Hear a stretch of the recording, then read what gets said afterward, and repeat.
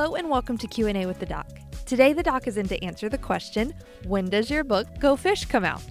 Let's hear what he has to say. So I was asked recently, Sean, when does your new book Go Fish actually come out on the market? When is it available on Amazon, Barnes & Nobles, any online distributor, or when can I get it in some of the bookstores across the nation? Thank you for asking. Great question. I appreciate the question more than you know. So Go Fish, Reviving Personal Evangelism, will be available starting January 4th, both in the ebook format as well as in the paper book format. You can get it at any online book distributor, and there will be some stores across the nation that will actually pick it up as well. If you're interested in one from a bookstore and it doesn't have it, if you inquire about it, they can actually order it for you, or you can simply go online and order it. If you'd like an autographed copy, feel free to email me at seankills@gmail.com, and I'll work that out with you as well. So I was also asked, give me a little more detail about what the book is about. So the book is the result of a 3-year journey of my doctoral ministry project, also known as a doctoral dissertation. In my study over the 3 years, I had to pick out a topic within the church that I believe the church was not doing very well and that I could also support with research, and then develop a plan to help churches all across North America and even the world, if they would adjust maybe just a little bit based on the context of their culture, that could be used to help the church become more evangelistic, not just from the platform, but more so in a personal way. In other words, so that you and I as individuals who know and love the Lord Jesus would be more faithful at what's referred to as the Great Commission. Be more faithful at going out and making disciples. First, telling people about the Lord Jesus Christ, His death, burial, and resurrection, and that if they would place their faith in His finished work, that they could have salvation, they could be free from their sins, and that they would one day be with God in a real place called heaven. And then to help them grow up in that understanding so that they in turn would live for God and help others also understand their need for Christ.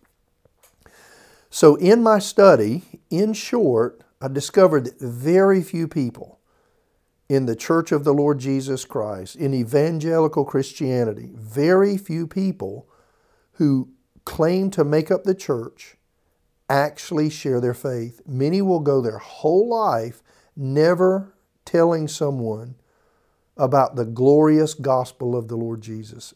Many will live their entire life going to church, going to Sunday school or some type of a small group study, participating in things like Awana as a child, going to camp as a teenager and being involved in men's or women's ministry as an adult, being a part of a marriage ministry, and doing all of these religious things, yet never share Christ with someone who does not know Jesus. So the book walks through a little bit of church history, and then it walks through modern day evangelicalism and addresses this pertinent issue. Then in the book, there is a plan that is put together that helps people like you and me, and also churches like those we attend, actually educate and equip people so that they can go out and begin to do what Jesus called us to do. Very simply put, listen to this.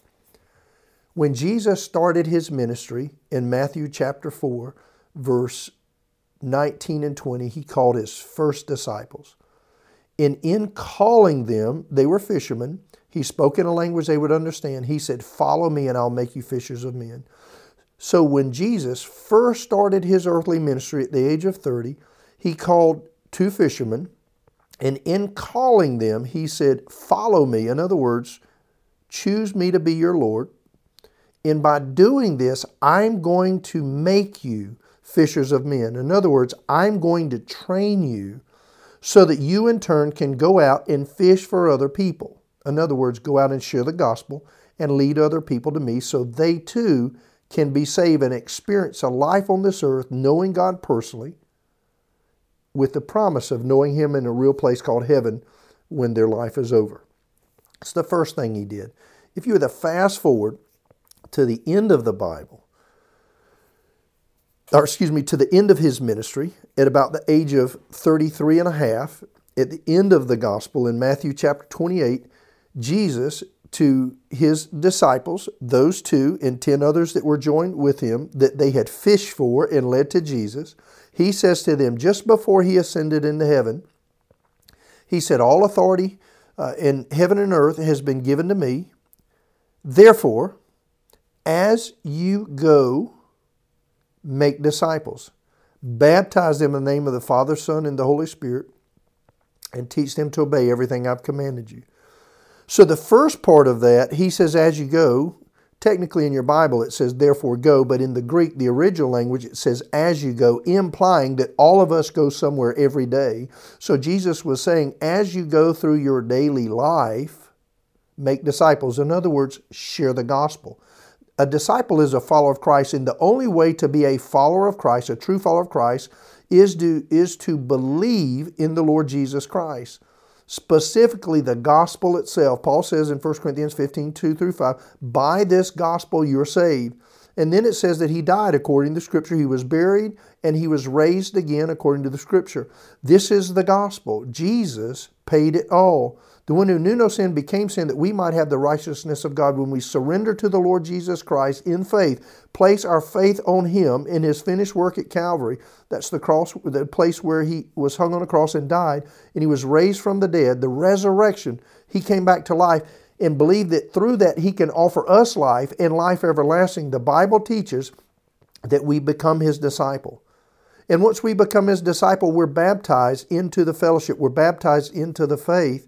And then we're taught to obey Him. And part of obeying Him is going back out and making more disciples. So as Jesus began His ministry, He called people to share their faith. As He ended His ministry, He called people to share their faith.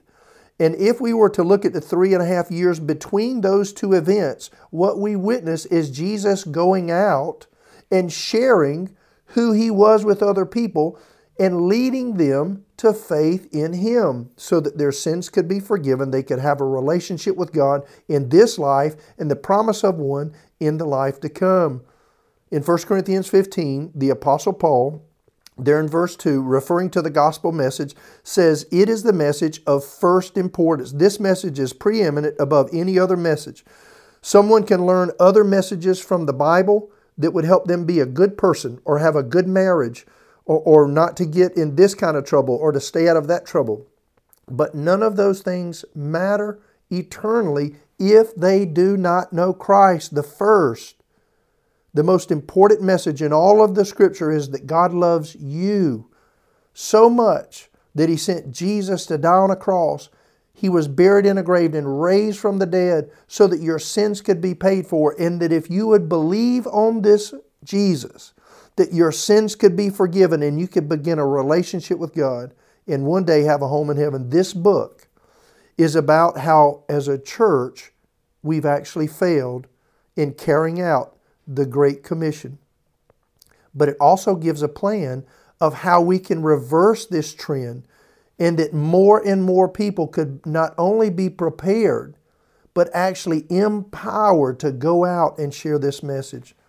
I hope that you'll consider the book. Thank you for the questions. God loves you, and so do we. Have a great week.